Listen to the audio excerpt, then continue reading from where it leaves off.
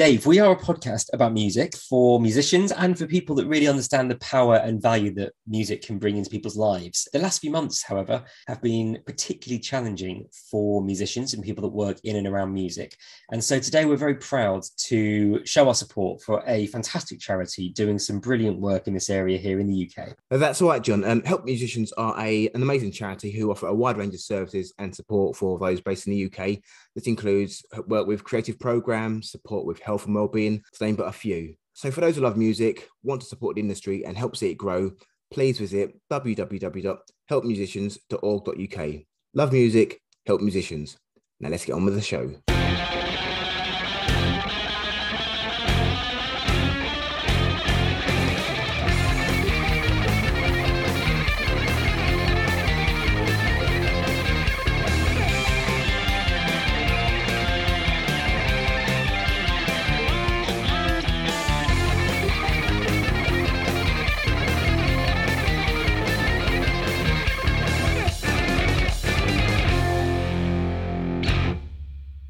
Hello, John.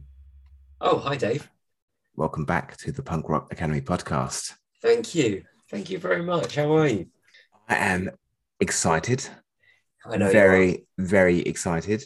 As you can probably tell from my voice, I'm just trying to keep myself calm. Some breathing techniques just to lower the heart rate a bit. But yeah, I'm very excited about our guest today. Well, I'm excited.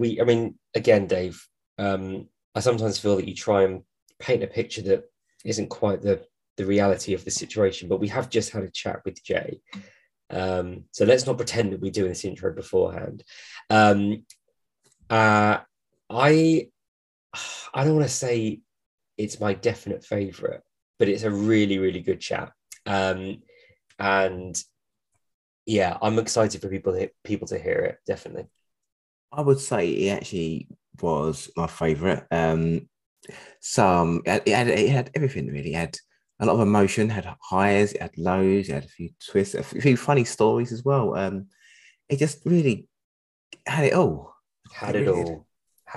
Yeah, it was a very good chat. Yeah. So while we're talking, John, we mentioned about Suicide Machine's upcoming split album with Coquettish, and it made me think about, what is your favorite split album or EP? Oh man, I love a good split. Don't know, you don't seem to get them too much anymore. Okay. The first one jumps to mind. I really like the Alkaline Trio Hot Water Music split. That was good. I'm going to say the Boll Weevils split with the Freeze on Doctor Strange Records. I love the Boll Weevils, but I think all those songs on that split are brilliant. I love everything the Boll Weevils did, but that was a great, or have done, and that was a great split. But it introduced me to the Freeze, who soon became like one of my bands I just became absolutely obsessed with. And again, those songs are great on there. So I'm going to say the Boll Weevils, the Freeze. We should say, Dave, by the way, you and I appear on a split together, don't we? You've forgotten that, haven't you? I actually kind of wanted to rule that on my life. I mean, it's not one of my favorites, and I hope it's no one's favorite. But we're on a split together. Good artwork. I'll say that. What's your favorite split, Dave? Okay, I have a couple in mind. So, I could name like Rancid split with No Effects. We've got Against Authority split with Anti-Flags, and also the Suicide Machines had a split EP with Pot Shop from Japan. However, my favorite split has to be Less Than Jake split with Megadeth. Believe it or not. No. Yeah, I've actually got it on vinyl. Yeah, Less Than Jake do All My Best Friends Are Metalheads, and Megadeth do the Disintegrators. And yeah, when I saw it, I was like, yeah, I have to get that. Totally unexpected, but at the same time, totally brilliant. Yeah. I don't know. There's two songs that already exist. I don't know if that should. I mean, it's good to see them together, but is that a good split? I don't know. I would say it was. I think it's a brilliant split. I think your opinions suck, Dave. But there we go. So let's. No, good choice. Right. Anyway, let's go to the chat with Jay. Jason, thanks for joining us. How you doing? I'm good, man. How are you? Yeah, Both of you. really good, really good. We were just talking, Jason, about the fact that both of us couldn't make your London show a few weeks ago. Pretty epic. Was it good? Okay, good. It's pretty good, dude. Jason, I was saying, I was bitching about it for a while because I had tickets for the original show in October, and obviously waiting. I was like, yeah, they're going to come over. Obviously, yeah, the new album out from Fat Records, and I saw the date had been rescheduled, and I was like, fuck's sake. It was a day I'm flying back from holiday, and yeah, totally yeah, that's right. Totally missed it. But I'm sure everyone had a great time. I had a few friends who went along, and they had a great time. But I want to go see you guys again, so you're going to have to come over to the UK again sometime soon, hopefully. Yeah, man. The sound was terrible, but it was. We don't usually play venues that small very often, so it was pretty hyped. It was pretty. I mean, I think everyone was absolutely a drunken mess too. It seemed like at the show, so people were kind of wilding out a little bit. It was fun. It was good energy. It was new. Was it New Cross? Was it? Mm-hmm. Yeah. It's a good little venue. But you're very, right. Very cool. It's about the only one going in London actually at the moment. It's a bit depressing. What was the sort of crowd like? Dave and I, just before the pandemic, Dave and I went to see 88 Fingers Louie at the New Cross Inn. And the thing that struck me, and we chatted to Dennis about this, was just like how many people turned up that basically looked like they hadn't left the 90s. It was like 3/4 length baggy shorts, XL t-shirts, same sort of moves. What was the vibe like? No, man, it was a little bit of both. I mean, maybe there was one or two of those like types there, but I don't know. I mean, you saw,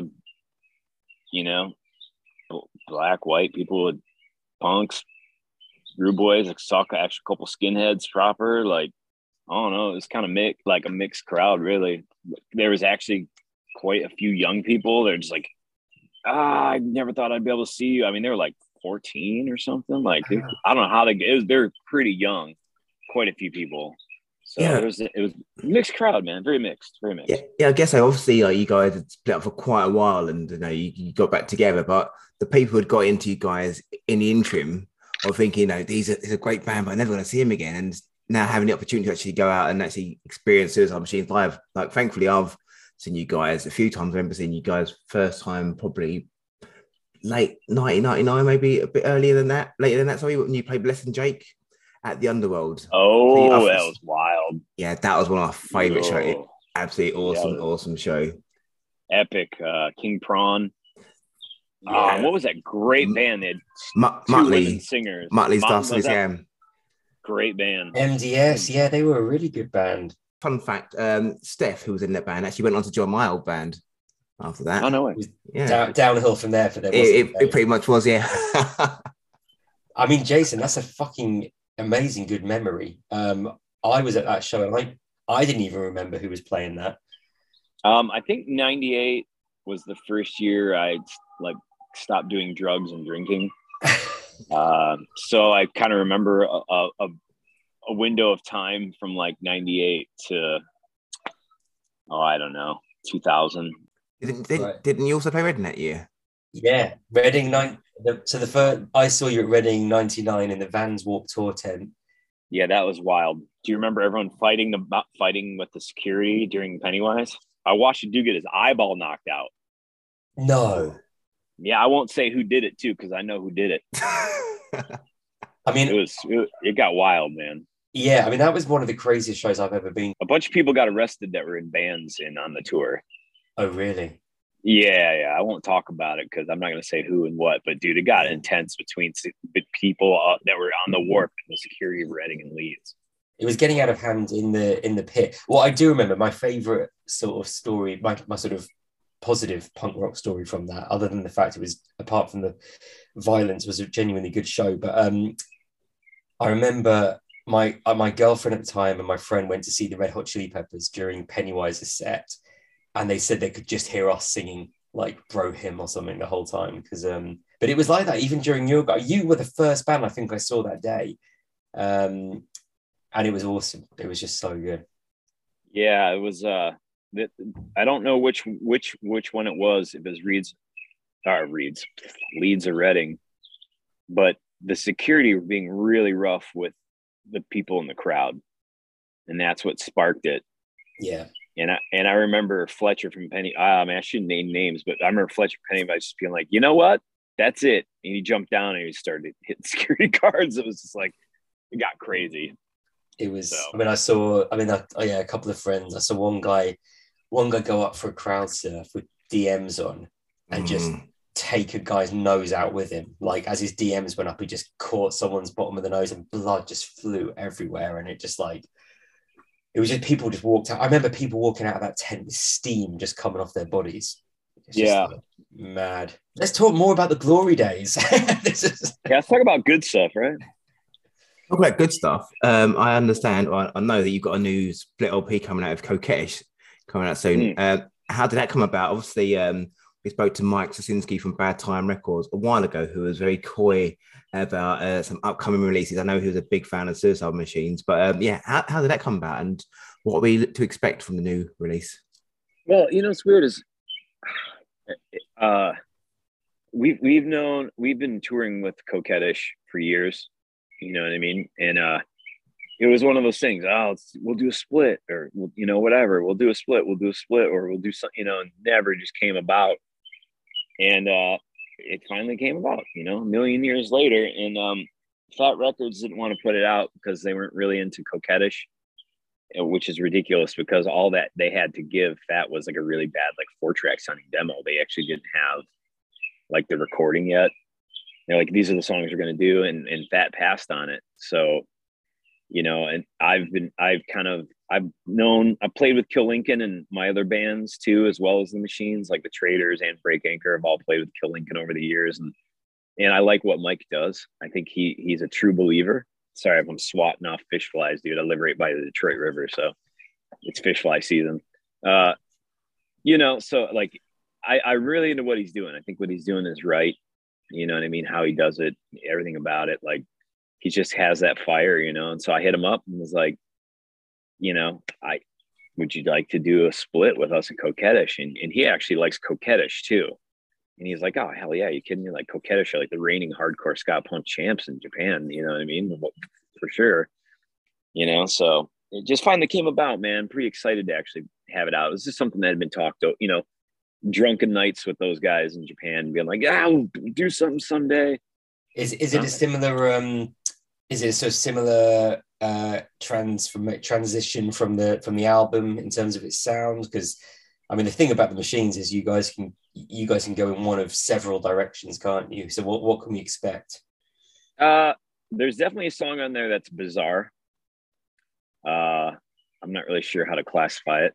And then there's the other couple songs are actually really pissed off, to be honest with you.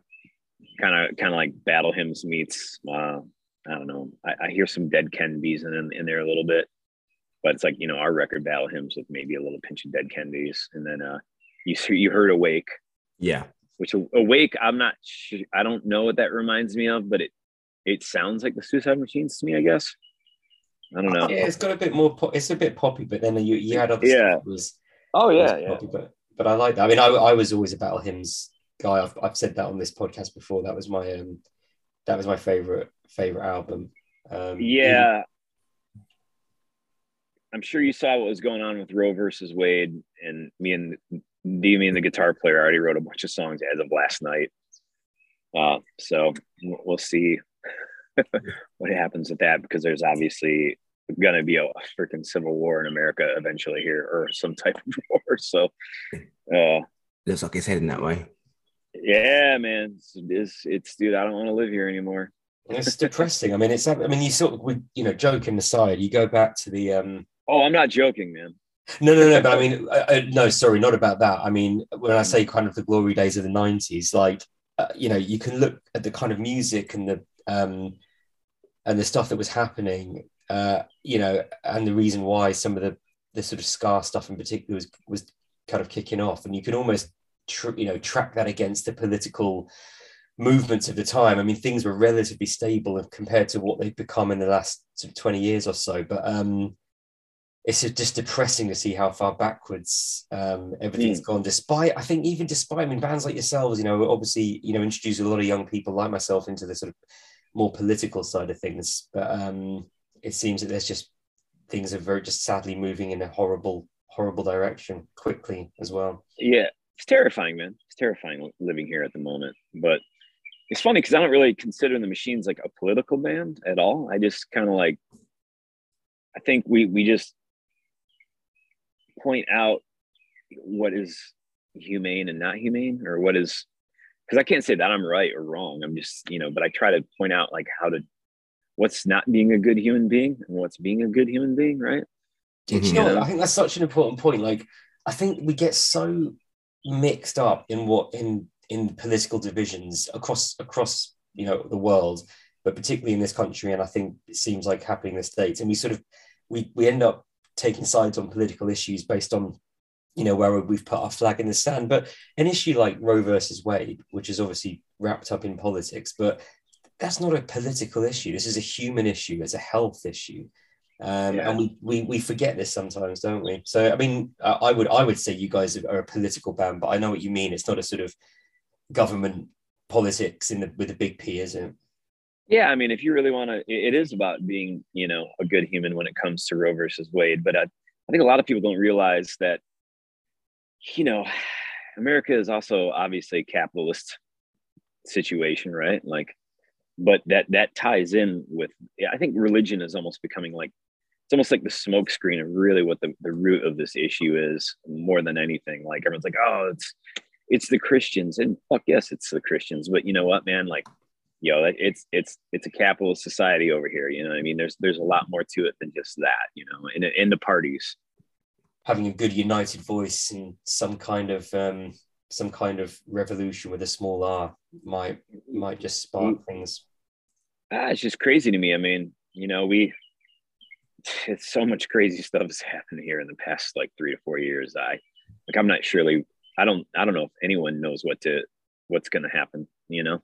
So is it sort of part of the reason why the Machines got back together? I mean, is a thing sort of not so bad that you felt you needed to do it for anyone else, but for your own sake and your own sanity? Did you need to kind of go back to something old and familiar to kind of take yourself away from the sort of, you know, the shit that's happening around you? No, not at all. That's definitely digging far too deep. That's definitely not why, man. Like friends of ours are getting married, and we played in some like we were kind of like the reason they met. So one drunken night, we all decided to meet up at the pub because we knew they were going to be there for their like engagement, and we just played. And then right around the same time, a very close friend of mine, he was in. I'm sure you probably know what like an affinity group is. Like it's a bunch of anarchists who sort of don't know each other, but they keep to themselves as far as like groups of 2 or 3, their activities. Well, the feds actually planted a person who was arrested in Seattle at the G8 summit, I believe, and said, we're going to make you look like you're still wanted by us, and we're going to plant you in an area where there is anarchist groups. And, you know, if you don't want to go to jail, you or your wife don't want to go to jail, you're going to infiltrate this group and gather evidence against them. And they gathered evidence they worked their way in. My friends, they looked up, saw he was wanted, figured it was the real deal, let him in, and he gathered a bunch of evidence against all of them. All kinds of, you know, real anarchists do real anarchist things.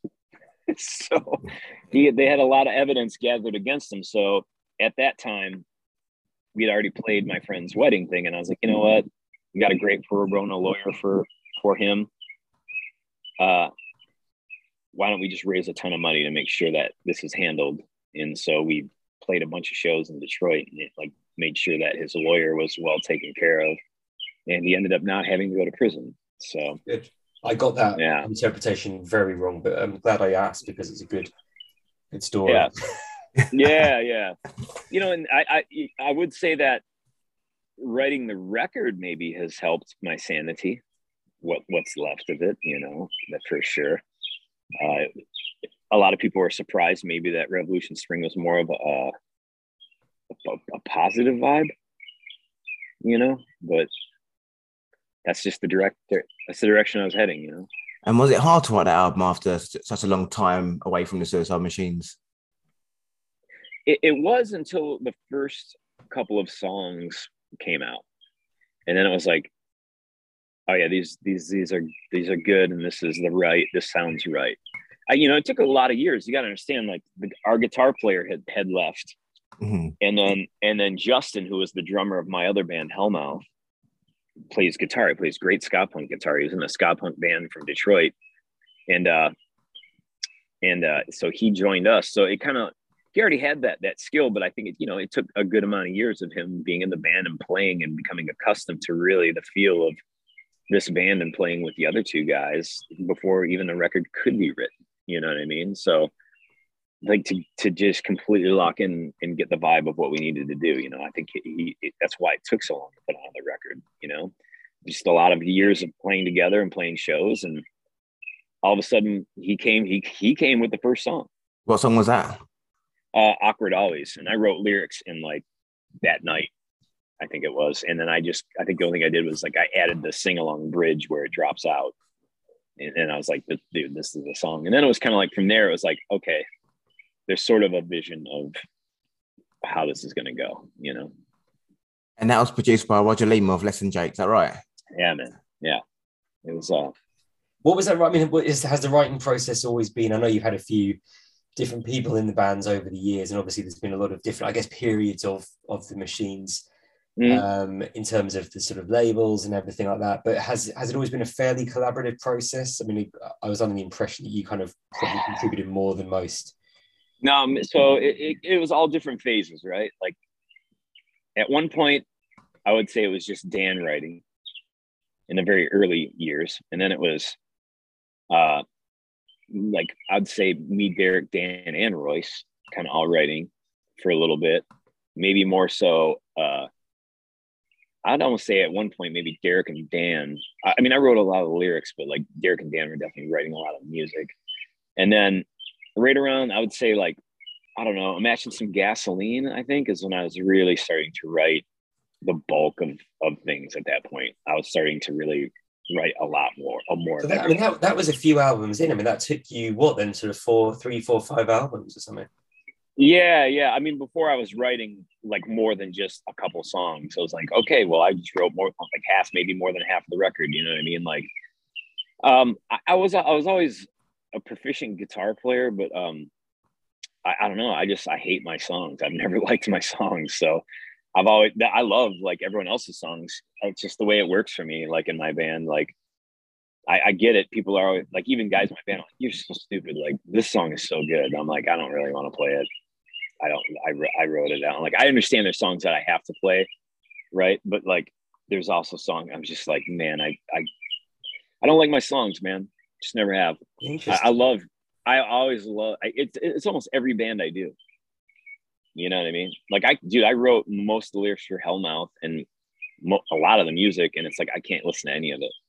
I have to say, as someone who has written and has had to write other people's, or write lyrics and melodies to other people's songs, I find the latter much harder. Like, I can't, if I get given a riff, I find it really difficult it takes me a lot longer to kind of get the melody out. So I guess it's a skill. I mean, although you don't like your songs, I think it's quite a talent to be able to take someone else's songs and put your melody to it. It's not easy to do, I'd say. No, you know, one of the best exercises in like doing that, I know this is going to sound ridiculous, is honestly just learn covers, play covers and sing them.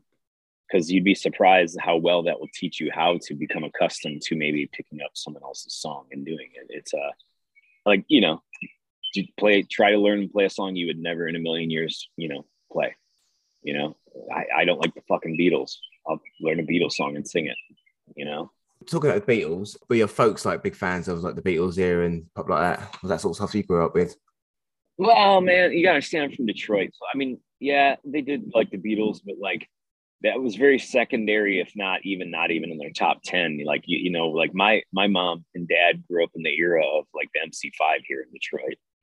So we had the Stooges and the MC5, Grand Funk Railroad. Like, Yeah, a lot of Alice Cooper in my house. You know what I mean? Like they did like the Beatles. I'm not saying they didn't, but it was like Led Zeppelin, Black Sabbath. A lot of that was going on. Of course, Ted Nugent, unfortunately. You know what I mean? In my house, it's funny because I like all that stuff now. But as a kid, I was just like, my parents' music. You know what I mean? Like MC5 are just a bunch of hippies. Iggy, the Stooges, what? They're not punk. Like, you know what I mean? Like, none of that stuff was cool to me. And it just because I was young and too like pig-headed. Like, I love Alice Cooper to death now, but at the time, I was just like. Well, we've talked about this a lot because Dave and I are parents of young kids, and we've talked to quite a few other parents. I think Dan Yeaman of Lifetime. He said like he actively doesn't try and get his kids into punk because what will they rebel against? Like, where are they going to go if you try and get them into the one thing that they're supposed to have as a sort of youth response to your parents? It's only going to send them down another track. So if your parents are listening to that sort of stuff, I'm interested, like, are they, we spoke to Larry Livermore of Lookout Records as well, and he was talking about when he was younger and going to lots of park shows to see the MC5, just rock up in a park with a PA and a generator and just play. Like, were they actively going to gigs, and were they hippies themselves? Yep. Were they sort of into the culture? Yeah, man, my mom definitely used to go to the Grandy Ballroom for sure. So she was, she saw them many times, And what sort of year is this? This is what, early 60s, like mid 60s? Yeah. So she probably was maybe even a year underage to be allowed in there. But at the same time, I've got a scooter head I hang out with that he's like 70, I don't know, what is he, 70, 71, 72. But he was the coat check boy at the Grandy Ballroom. It's like a dude I kind of hang out with and, do the scooter thing with him. And he was like, oh yeah, I wasn't even supposed to be working there. I was underage by a year. Like, and my mom, you'd go there and dude, she went, I guarantee you she was probably not old enough to get in the Grandy, but went anyways. But yeah, I mean, that was just, they would go see the Stooges. You know what I mean? Like, there's a rich history of pre-proto-punk here in Detroit. You know what I mean? And in rock and roll really is all it is. But that's what they were into, man. Like, I didn't get it. I remember just thinking like, oh shit, he said, kick out the jams, motherfucker. Wow, that was kind of cool. I'm a little kid. He's swearing on the record, but like, you know what I mean? Like, I don't know, man. I was too young to get it. So what were you appreciating at the time then? Oh, Michael Jackson. You know what I mean? Like, I was doing the opposite, man. Like, whatever was on the well, actually, I kind of got into, believe it or not, very early hip hop because we used to get a station on the radio because you got to think FM airwaves back then were a big deal. Mm-hmm. So we had an amazing station called WJLB, and it was supposed to be R&B, but like, 9:00 at night, there's this guy called the Electrifying Mojo, and he'd come on, he'd be like rocking Africa Bambaataa, and stuff like that. And I was just like, this is cool. This is like the movie Beat Street, because I saw Beat Street at the drive-in when I was a kid. And I was like, this is cool. It's like breakdancing music. So I kind of like Nucleus and stuff like that. I was kind of listening to Herbie Hancock, even though he does a lot of jazz, but like that was, Wham. I mean, for Christ's sake, Wham. Wham is a big guy. This is like 3rd, 4th grade. Wham is the big thing. Jay Giles band. That was definitely one that for some weird reason I gravitated to, that my mom and dad liked, but I liked. I don't really know why. It's amazing. Yeah, I guess if you were to sort of say, like, of these genres, which do you think I liked and which do you think my parents liked, you probably would have switched it around, wouldn't you? Yeah, man, for sure. Well, the thing that kind of opened the door for me, and it was cool because someone recently said they put this on their ska playlist. Oh, it was on In Defense of Ska. It was some comedian. I can't remember her name. She's like a ska comedian or something like that. And in her episode, she was trying to make a playlist for some other comedian that wanted to understand what ska was. And she put in The Tide is High, which is a cover by Blondie. But I remember hearing Blondie when I was a kid and she'd be like, oh man, they got hip hop and they got whatever this even is. Like, I didn't understand what The Tide is High even was, but I liked it. And it was like one of the first albums I ever bought in 5th grade was Blondie Auto American. And that was kind of like my eye opener. And I really feel like that's what like must have hooked me as a kid to like gravitate towards reggae and ska, because I'd never heard anything like it, you know? I remember, yeah. Weirdly, I remember hearing that too, and it having some sort of, it stuck with me a bit more. I'm just kind of interested, Yeah. like it being that young and having your parents into that kind of stuff, which is which I guess you took for granted at the time, but maybe now you can appreciate a little bit more. What was sort of life like? Were they living it? Were they sort of actively kind of counterculture parents? Were they taking you to protests? Because obviously, I mean, Detroit, Yeah, sort of late 60s, you guys had riots and yeah, and all my things. family had to move out. My family moved out because of the riots. They lived in Detroit. My grandma did with my mom and aunt when they're not young, but teens, moved out. But no, my parents are scumbags. They hung out with biker gangs. You know what I mean? My real dad out of the picture. My stepdad, he hung out with, I won't say the name of the biker gang because it makes no sense to me, because he's Mexican, and you would go to like these biker clubhouses and there'd be like, neon swastikas on the wall and shit. It made no sense to me, like, because half my family's Hispanic and he is too, but that's the biker gang fucking weird culture over here when it comes to that shit, but so I was going to hang out in like Brightmoor. So all the kids do, this is a very fond memory of hearing Motorhead for the first time. I was at there's an area that I lived in eventually later as a teen called Brightmoor, which is not the best neighborhood in the city. And there's a house that one of the guys in the club lived at, and he was throwing a party. And they had the speakers sitting out on a table towards the windows, and all the kids were in the house playing, and all the grown-ups were out partying outside the fire, And I remember seeing that Motorhead cover with them standing on the dirt with their bullet belts, like in the desert. And I remember hearing Motorhead. This is probably got to be same 4th grade, like 5th grade, and I like distinctly remember hearing Motorhead for the first time. And I don't know why it caught my ear, but that was definitely one of the bands that did catch my ear. So my parents weren't really living the protest lifestyle or the activist lifestyle. They were just like rockers, you know what I mean? Rockers and partiers, man. So obviously, your introduction to Blondie and Motorhead.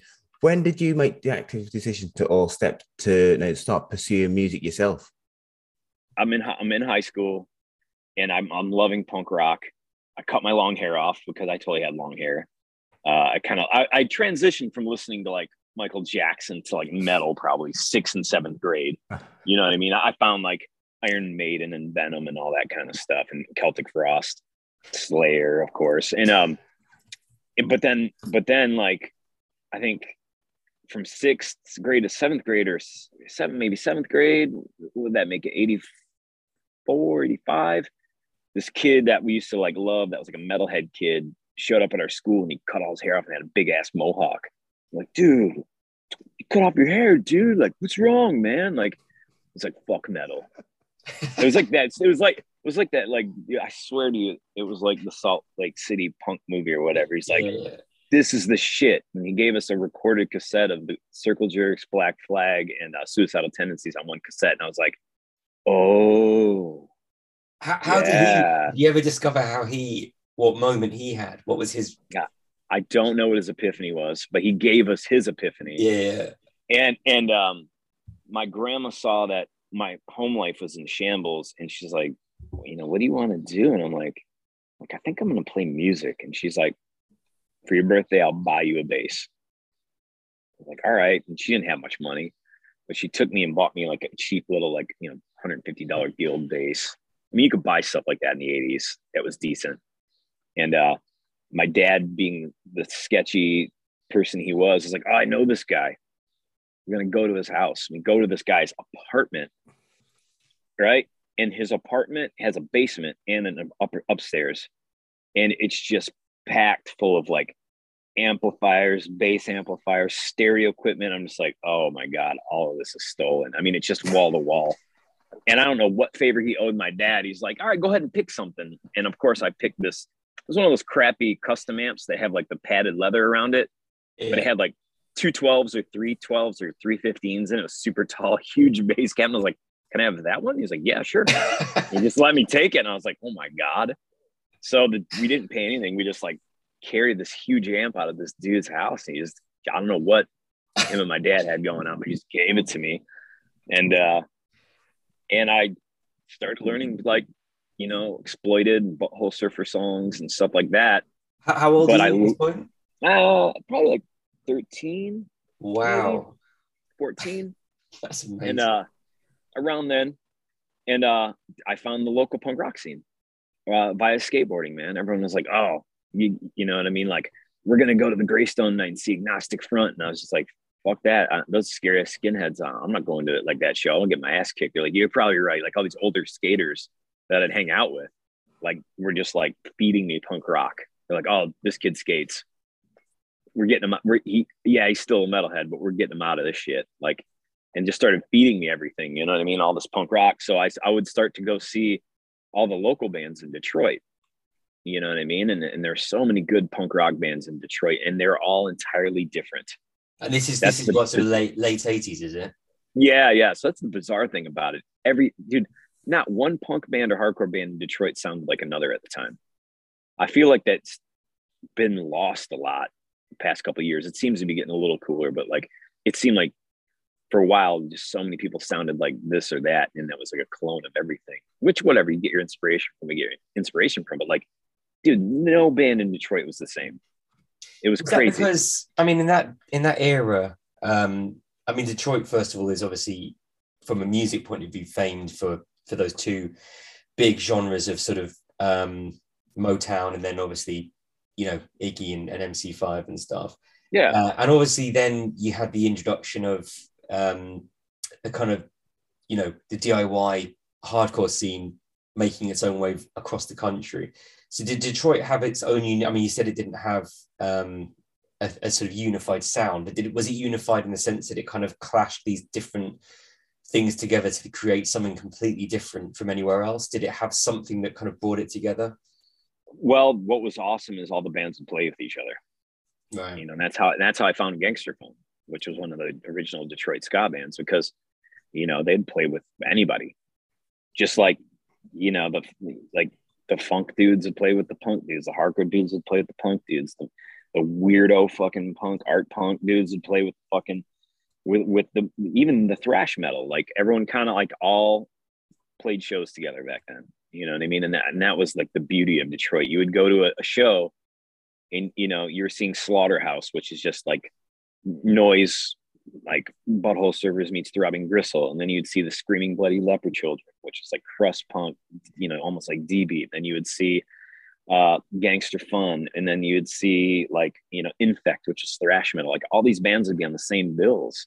So what were these shows like? Were these shows that were happening like DIY shows that were just local bands, or did you have touring bands coming through and these bands supporting them, or a bit of both?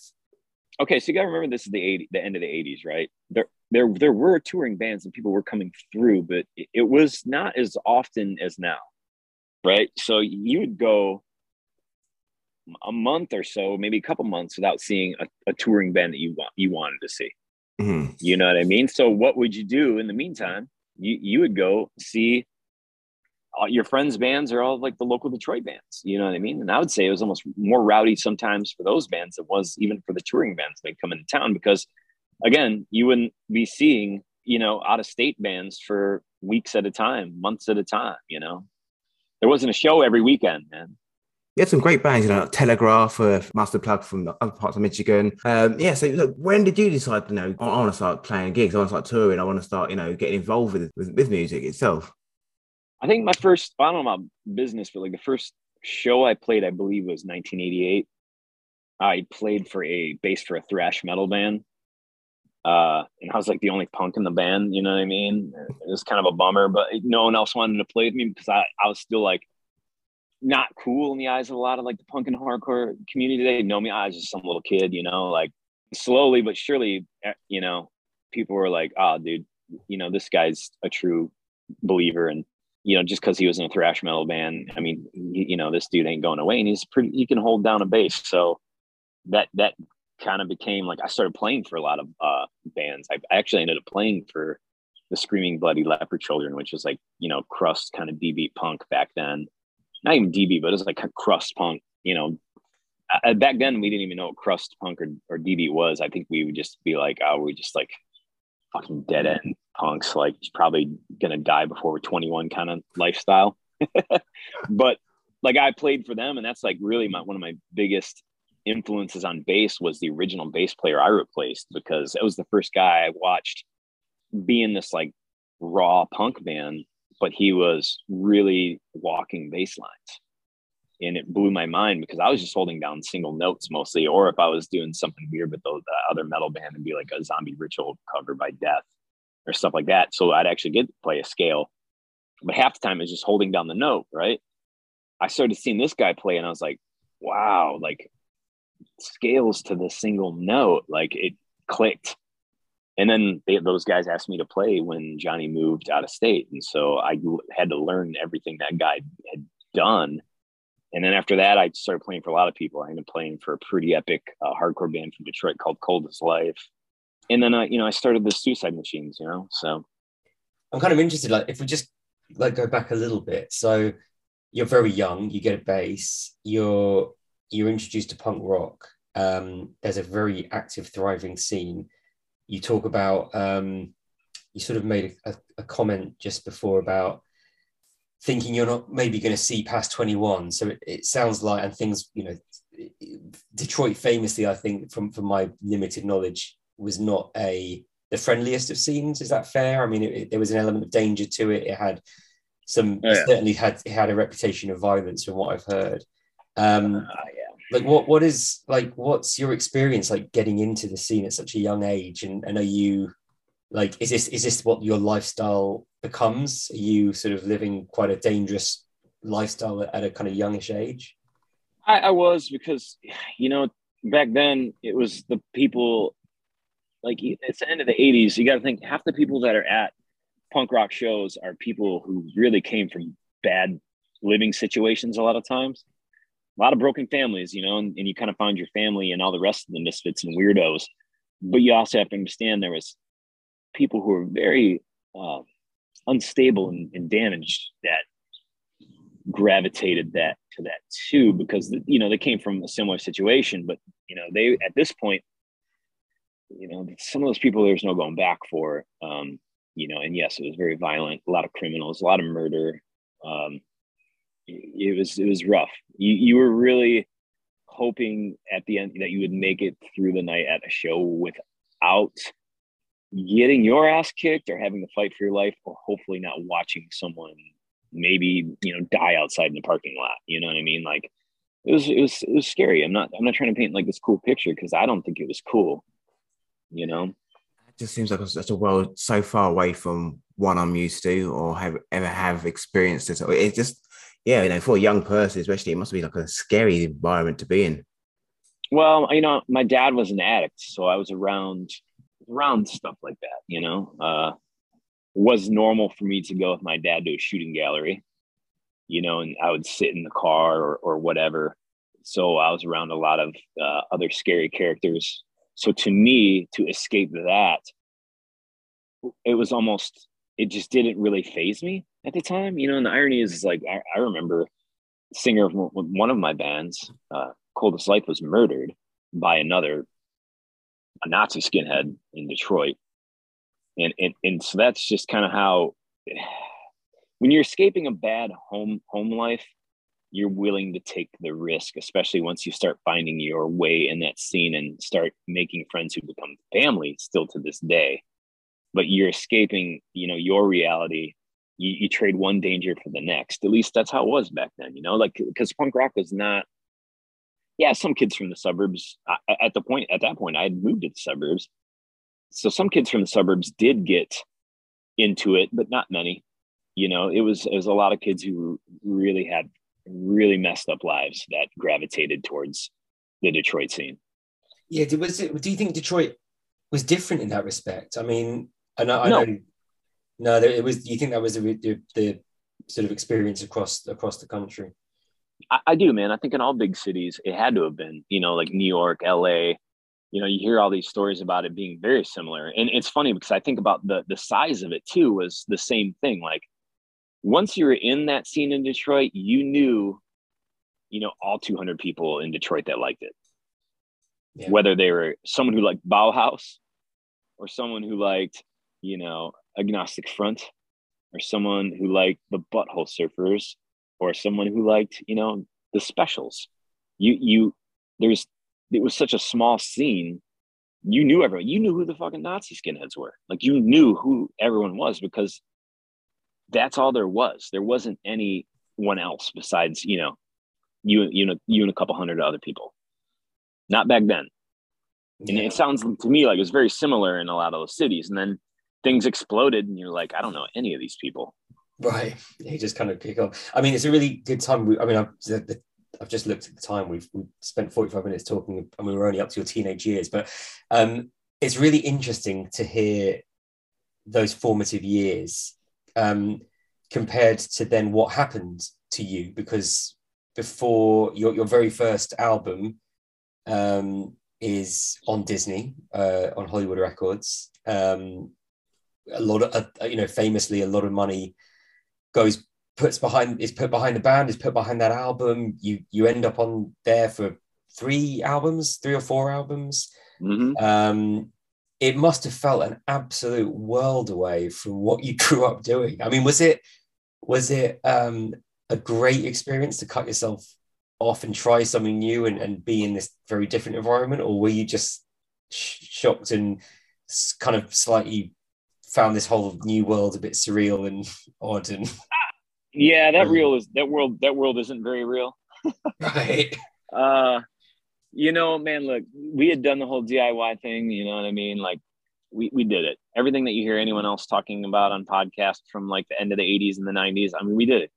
You would get to a payphone, you'd use Book Your Own Fucking Life, you'd play Gilman, like we did all that. And right around that time, we were kind of getting ready to break up. And then, Hollywood, we put out records with people. We got ripped off by Beach Records when we did that Rudiment split. It was not on Dill. Dill just kind of helped them distro it. I don't even want to talk about the Beach Records thing. So, we put out our own stuff too. I mean, we've been through the whole ringer of all that. And we were kind of on the verge of calling it quits when Hollywood hit us up. And to us, we just didn't care. We were like, half of the time we were so fucking out of our minds on, one, we were young and didn't give a fuck, and 2, like we were partying so hard. It was just like, yeah, whatever, dude, I'll take like Walt Disney's money. Like, fuck it. Like, whatever, and like, it's a long story. I've told it a million times, but the guy who, we had some people approach us, not a lot, but people approach us and they all sucked. Guy from Hollywood approached us. He was really cool, man. And he was like, look, if you don't get signed, I'll steal the tapes and you got yourself a good 7-inch. And we were like, I like this guy. But I believed him. And I think knowing him now, because I'm still friends with him to this day, he's still a friend of mine. I talk to him quite often, and he would have stolen the tapes knowing him. Was he into it? Was he, I mean, was he brought in? Did Hollywood get him in to, obviously so we're talking now sort of early to mid 90s. So presumably Nirvana's happened, Green Day are kind of happening. So was this guy brought in to sort of find bands or the next new rock thing, or was there other bands as well?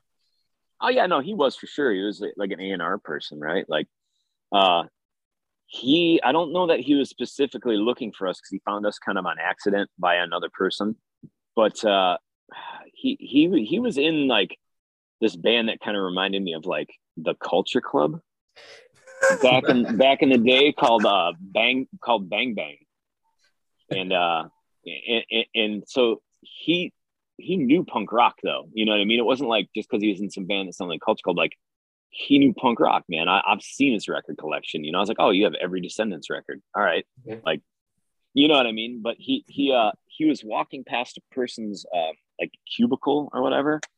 That person was rocking our split with the Rudiments, and obviously the whole world was exploding at the time, and that thing was going on with like the Green Days and stuff. And he was like, "What the hell is this?" And the person in the cube was like, "Oh, it's this band Jack of Working the Suicide Machines. It's here, check it out." And he's like, well, "It sounds like a fucked up version of like the Specials or something." Like, and So the guy was like, here, borrow my CD. And he borrowed it. And, you know, back in the day, it was like, oh, here's our phone number on it. Like, dude called us, and long story short, like, yeah, we just wrote it out with Hollywood forever because they just kept giving us money and we paid nothing back. And what are the people that you're growing up with? Because we spoke to Jeff Dean about this because he toured with you guys, and so there's a couple of things I'm keen on understanding. Like, one is genuinely, what was the impact on you, like, and your well-being, because you're young kids still, and you're thrown into this world, and I'm guessing that a lot of it, you must just think this is going to be it forever. But also it's tough because you've got to do stuff. You know, you're contracted to put yourself out there. You've got to be the face of things. You've got to talk on the radio. You've got to meet and greet and all that sort of stuff. And that's probably, actually, I know it sounds sort of slightly tongue in cheek, but it's probably not easy, is it? Right. It's first world problems, right? I mean, come on, it's not a big deal. But, you know, someone who was having a really hard time at the time was, you know, Derek, who is in the Alkaline Trio off and on these days, and he was in the Vandals and stuff. But like, he hated being in magazines and videos, and he didn't want to be a part of any of that.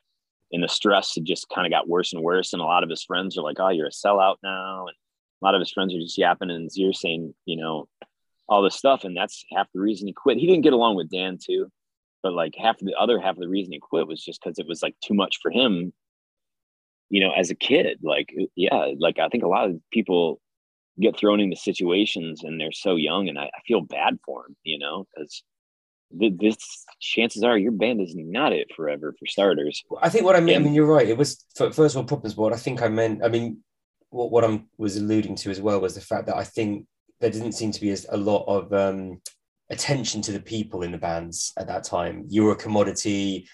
You know, they were, you know, you were recording, and that's great, and they would look after you financially. But did anyone ever say to you, right, listen, let's talk about how you're feeling right now? No, you need to be out on the road 8 or 9 months out of the year. Go. Yeah. That's it. You know, and I mean, I remember one time being out for like 9.5 months. I maybe was home. I remember being home one day off. And then the next day, and then 9.5 months, we played a show in Detroit. That was it. Like, I didn't see my friends. I lost touch with all my friends, because this is pre-cell phone, really. So I didn't talk to any of my friends at that point, because I was just gone for a year.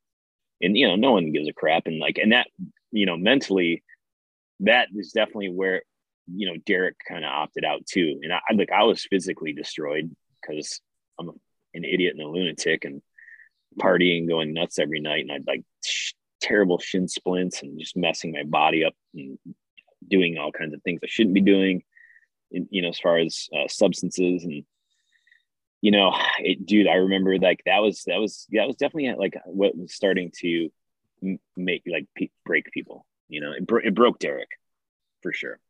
Yeah. And what about, I mean, I'm guessing there must have been some kind of good, but I mean, it's you know, obviously you experience things that not a lot of people will ever get to experience. You got to probably play big venues, see the world. It must have been an exciting time. Did you think it was going to last forever? Like, genuinely, did you get this sense when it was on that sort of peak of happening that this was it now? We've made it. No. I never felt like I made it ever. I mean, I don't know. Just you understand, the band was almost broken up when we got signed. You know what I mean? Like, you know, and we weren't, you know, we learned really quick within that first year that, you know, we are not making money. So the only way to survive and live was to just be on the road and staying at your friends' houses or in a hotel, because you weren't going to pay any bills back home any other way. So you had to be gone 8 or 9 months. Right. And that's, again, I take nothing back. I regret nothing. I mean, I saw the world. I made some of my best friends. Jeff Dean, obviously, saw the world, changed my life going to other parts of the world. I mean, hell, you know, I think if more people traveled the world, you know, you'd be less interested in dropping a bomb on them. You know what I mean? Mm-hmm. So I think that traveling is a huge part of like growing as a human, you know, and I don't think enough people do it. And so, yeah, I'm insanely grateful for being able to do that, you know. What's the best place you've been?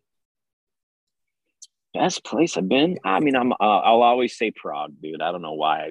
My heart gravitates to that city in particular. It's something about it.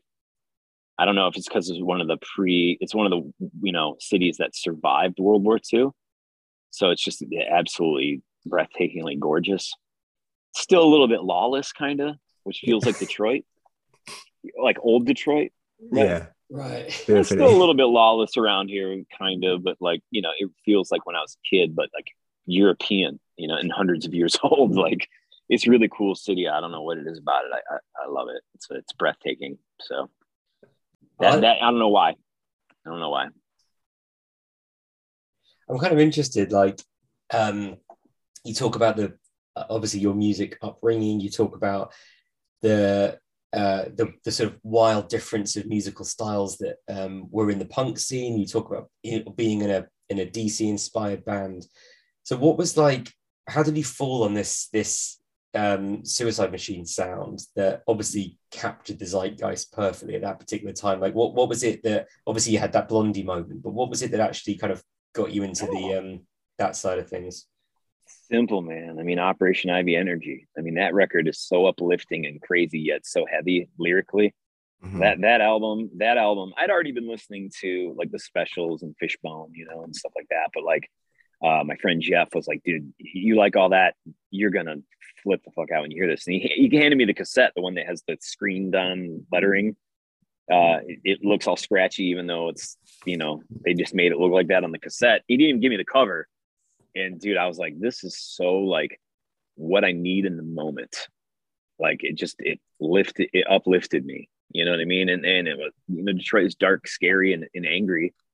And it was like that Gangster Fun kind of like boosted me a little bit, but I heard this and was like, oh man, like, dude, this is like hearing, the Gorilla Biscuits Start Today for the first time or something too. Like you just hear it and you're like, dude, let's go. Like, I don't even know what we're going to do, but let's go do something. That record just set the course for me, man. Like, I bit it hard, right? Like, I was just like, and I played it for Dan, because Dan, the original guitarist, he was, we were listening to Bad Brains and shit like that too. But like, I remember just one day being like, I know we talked about ska, like trying to do the ska band. We didn't know what the fuck ska really was entirely, right?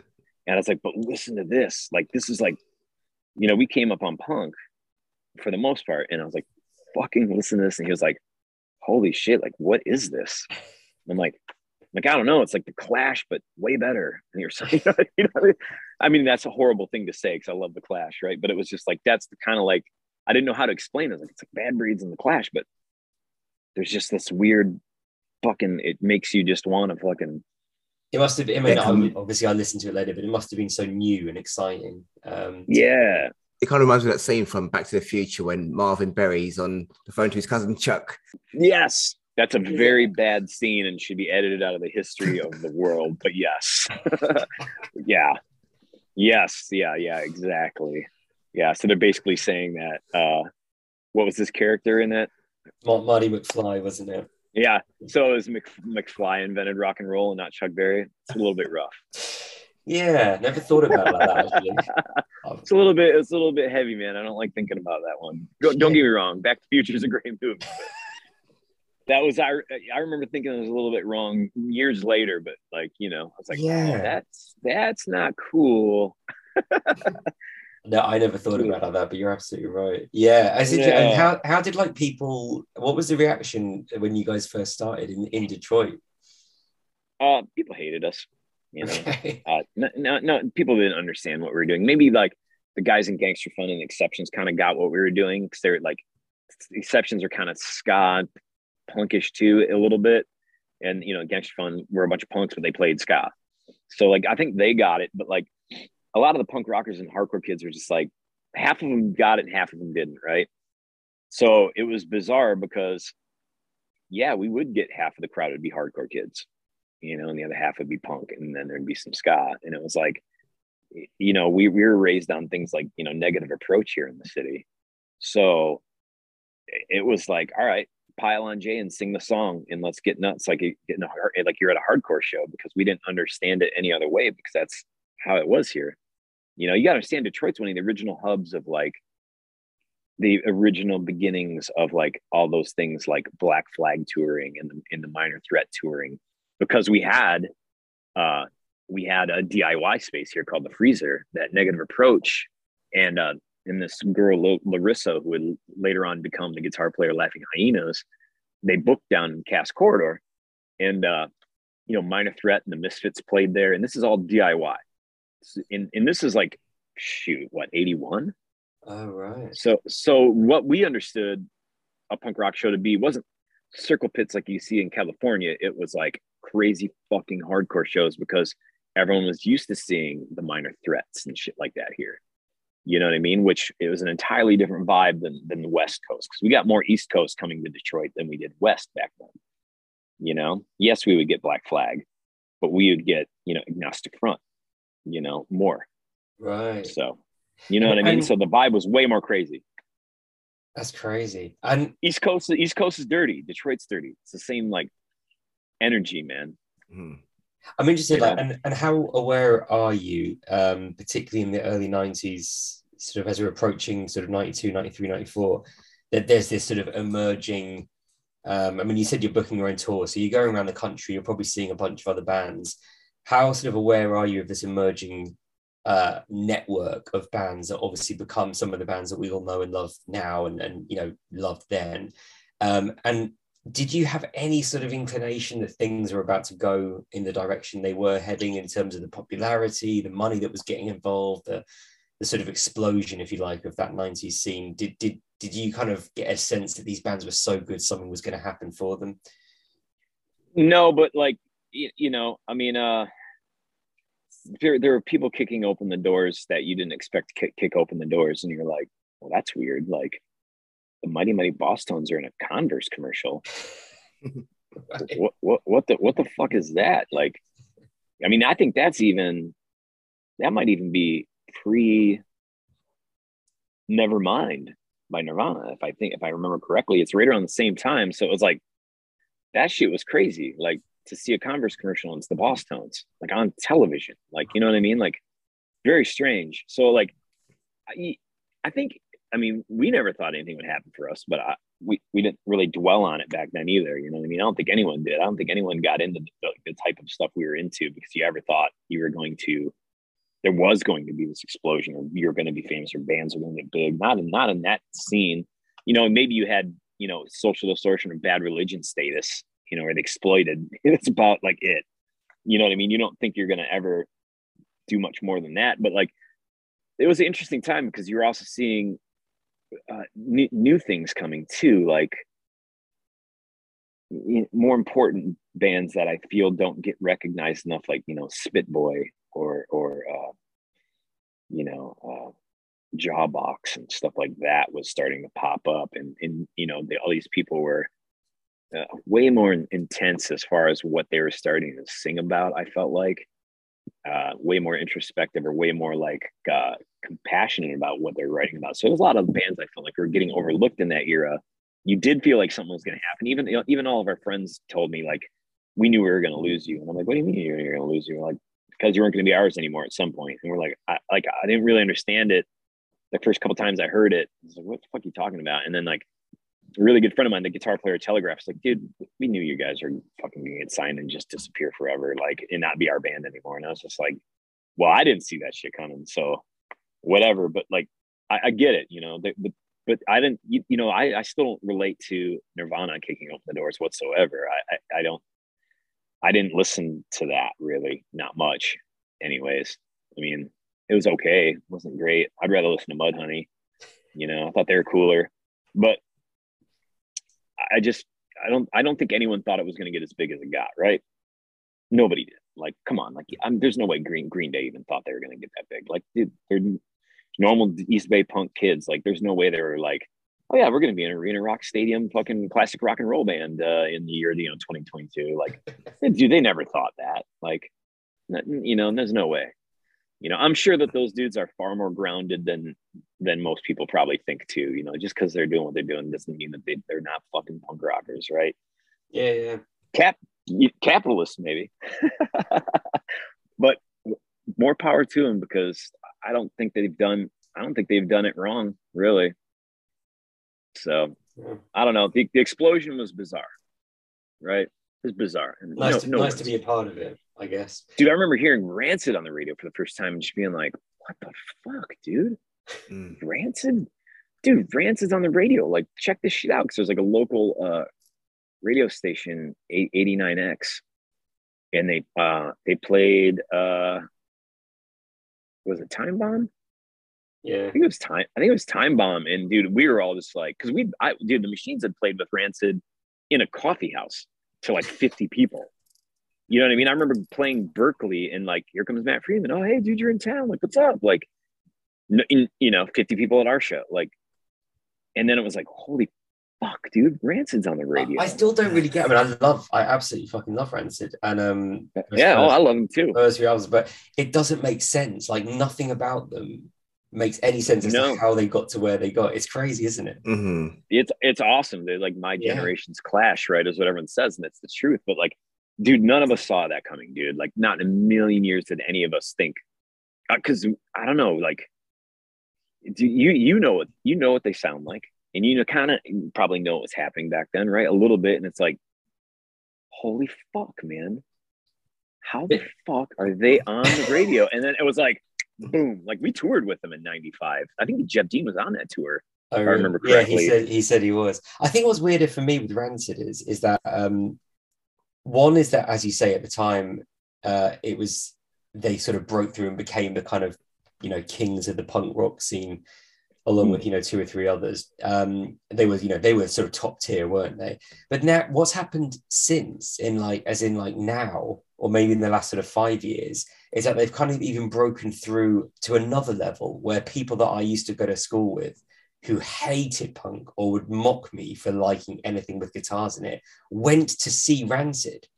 Like, they've broken through the next ceiling. It just makes, it's great. I just don't get it, but I don't get it either. But I love it. Yeah. Because I think, I'm a Rancid fan. I like almost all their records, and it's just like, and they're pretty chill dudes, and I kind of feel like they did it right too. Like they did it really right. I don't know. I don't think they did anything super wrong in my eyes as far as how they treated their band and how they did it. But I just, dude, like they're punk as fuck, right? Like, they're punk. Like, that's all there is to it. You know what I mean? I could see why Green Day got big. You know what I mean? Like, it's very catchy.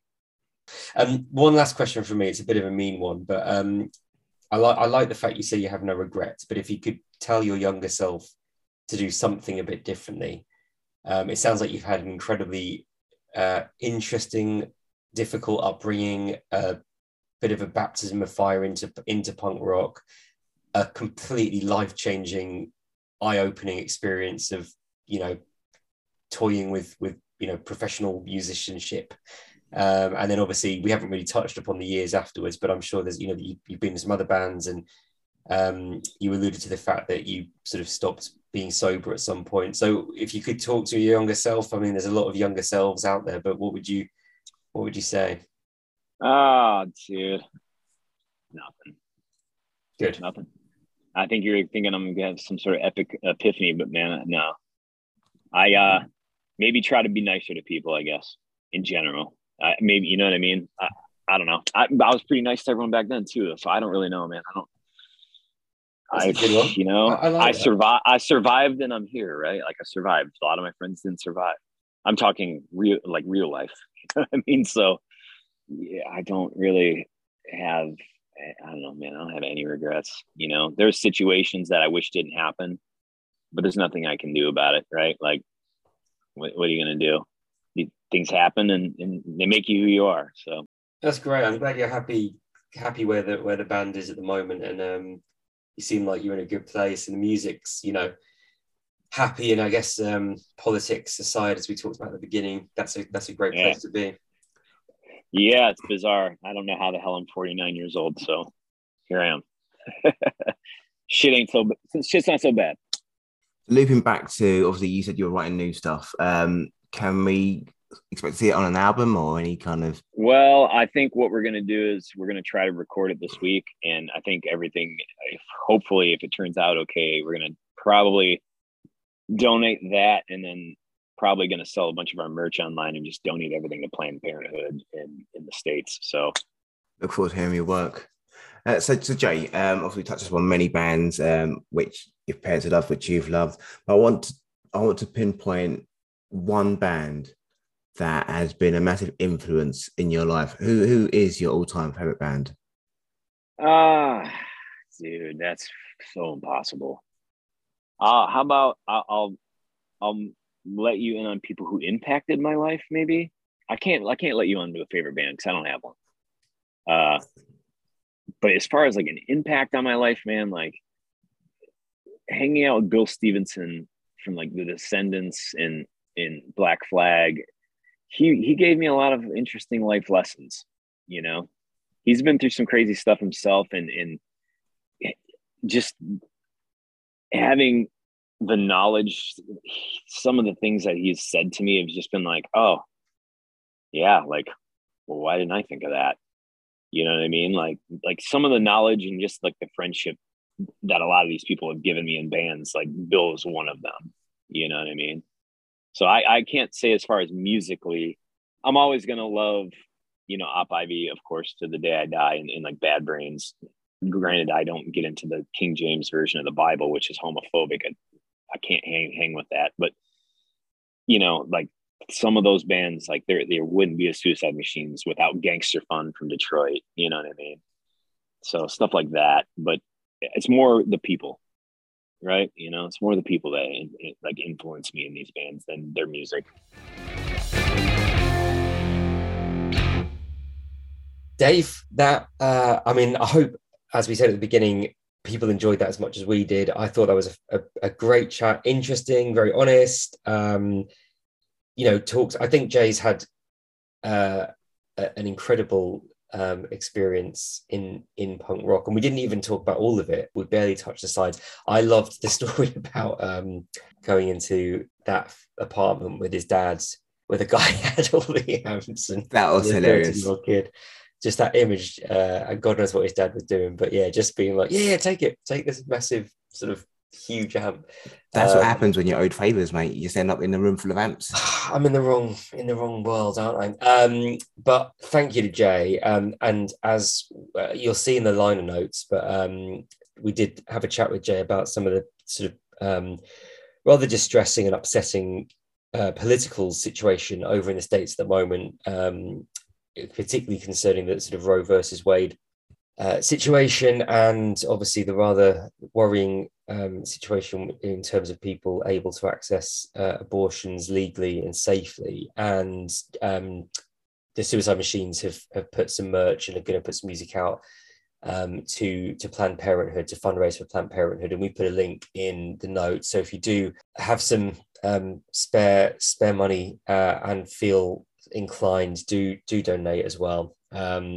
But thank you all for listening. As always, check out some more of the episodes that we've got. Dave, anything you want to add?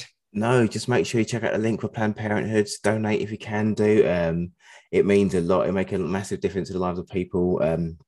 So yeah, but that's all I really have to add, really. But John, it was a great pleasure speaking to Jay today. A great pleasure speaking with you today, John. And I just wish everyone a happy life. A happy life. Have a happy life, everyone. Bye.